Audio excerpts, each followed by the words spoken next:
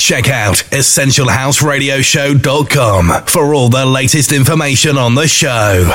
So down here on the show, we always strive to bring you some of the world's biggest artists, DJs and producers. And over even this year, we've done extremely well. We've had the likes of Paul Oakenfold. He was chatting to us down here on last week's show. And one of the biggest trance DJs, one of the biggest hard-working trance DJs out there is a guy called Paul van Dyk. He's got a brand new album out called Politics of Dancing 3, and we recently caught up with Paul. Get your weekly Essential House Radio Show fix. Search for us on iTunes. How long have you been working on the brand new album? Well, because the whole creative process changed from the idea of a DJ mix compilation to an artist collaboration album, it took a bit longer. So I think from the idea till it being out, probably 2.5 years. Right. I mean, you've worked with loads of different artists on the album as well. How did you come across them and how did you discover them? Well, obviously, it's like, with our record label Vendit, we get a lot of music sent, and you kind of like scout talent there. It's like you kind of like feel there's somebody who has something very unique, something very special. And other artists, of course, are just people that I worked with in the past that are part of the bigger Vendit family. Right. So, I mean, you've got a lot of influences. There's a lot of, obviously, different artists, slight different styles and stuff on there as well. Where does all the different influences for the album come from? Well, one thing is, like, my biggest inspiration actually is life in general. So whatever I see somehow ends up in my music. And also I have a very clear idea how music should sound and how to produce music and so on. And then obviously I'm open to kind of like, take on those suggestions and take on the actual collaboration process. So it is real. It's a real collaboration, not just something where somebody puts a name on. Right. So do you think that's got a lot to do with the way the scene's changing at the moment as well? Well, the thing is, obviously, it's like in terms of making a DJ mix compilation with a certain outlook, it's almost impossible because you can't get the music that quick and that much in advance, actually. It's like from other people. So in order to do something that's unique and special, you need to basically, go to the studio with the guys and produce the music originally. Right. So, I mean, out of the whole album, there's quite a few tracks on the album. There's 14 tracks on there. Which track took the longest for you to put together? And was it all studio-based, or was it, I know you're out touring a lot, did you do a lot of it on the road and meet up with the artists, or was it all done firing backwards and forwards sound clips and stuff? Pretty much everything you just mentioned went into the whole project. Like, I've been in the studio with things. We've done things on the road. Obviously, the setup that I have with me on stage when I play, it's pretty much like a mini mobile recording studio. So I have the capacity of actually doing all those things while I'm actually traveling. And then, of course, meeting the artists I collaborated with in the studio and then actually finalizing the production, finalizing the sound and the composition of the piece. So whereabouts was it mixed down, the main album then? Where was it back in your hometown? Was it back over in Germany, or was it, again, did you mix it down on the road when you were out and about touring? Well, obviously the whole finalization project was in my studio in Berlin. Right. And despite of that, it's like, the whole composing process, the whole sort of like recording process was wherever I was really. It's like, recording a vocalist where they live, is something that makes a lot of sense if I'm in town anyway. So why actually like flying all over the world if I'm there? So it became that. And lucky enough, obviously, the whole, technology, the developments, with like being able to send like audio files back and forth obviously helps to actually produce an album despite the traveling schedule. I mean, you mentioned earlier on there about obviously all the gear that you've got on stage when you're playing live. How do you go about preparing the set, and how do you know what you're going to fire off? And you must have that many things going through your head when you're playing live. Oh yeah, I am actually. Like it's something that is, let's say, it takes a lot of concentration as much as obviously preparation in the way of that. Not the set itself is prepared, but obviously I'm prepared. I know where all these things are, and I know where all these elements are. I know the the keys of most of the pieces that I'm most likely going to play. So when I play it, I'm not off key. Things like that obviously need to go into like the whole preparation process, and then you simply have to be inspired by what's actually happening in front of of me. So that's what I do, and it's always a combination of what I want to do and what's going on in the venue, and then out of it comes an individual night that hopefully everybody will remember as an amazing one. So during the course of the night, does the music style often vary and bounce from one style to another depending on what type of reaction you're getting from the crowd?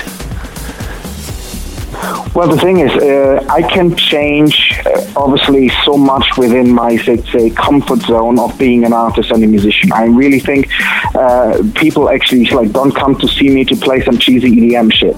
It's like they come to see me actually playing something that has, a trancey feel to it, that has an emotional element as much as the banging parts of it.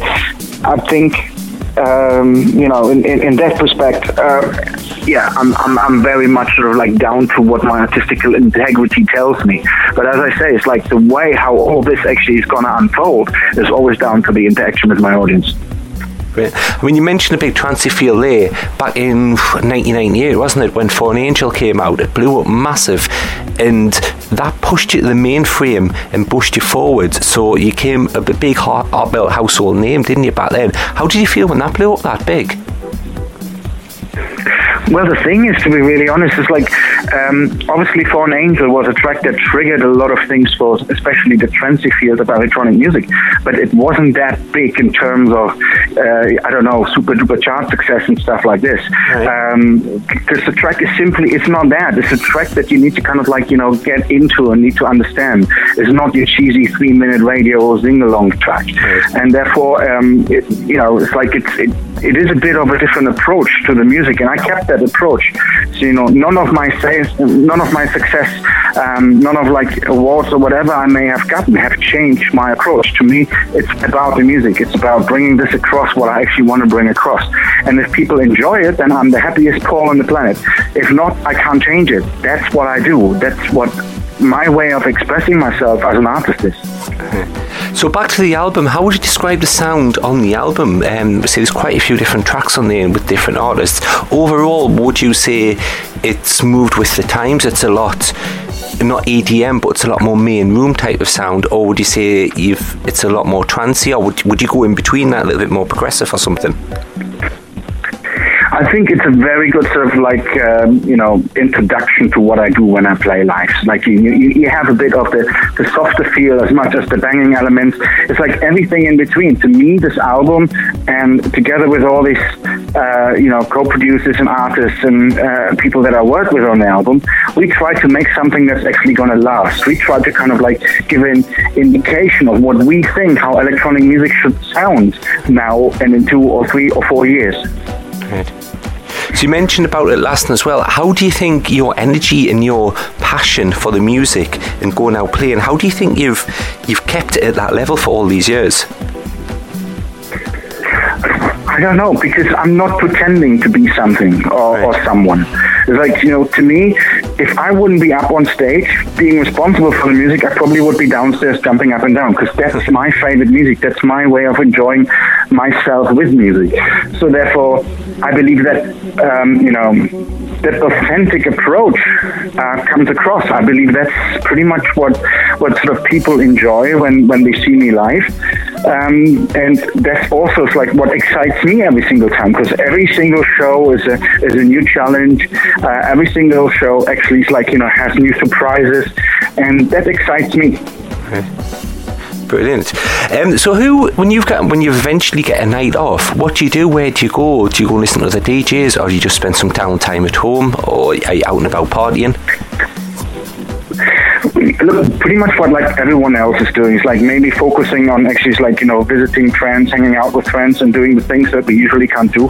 Because as a traveling DJ, you're never actually around to celebrate your best friend's birthday, as an example. So you kind of have to do it when you're around, and you also have to have some really, really amazing friends that actually understand.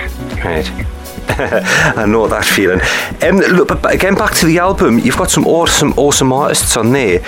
Which artist can you see blowing up and being the next big thing, next big vocalist? Obviously, all of them are really talented, all of them are really good at what they've done. Sue McLaren, for me, is one of the, out of all the tracks that have gone on there, some of her tracks are really good, the vocals on there. Which tracks were you most proud of, and who can you see blowing up big over the next couple of months? Well, every single piece actually that sort of like came out of the whole collaboration process of the whole Politics of Dancing project is equally important to me. It's like I cannot tell you, it's like it was more fun here or more difficult there.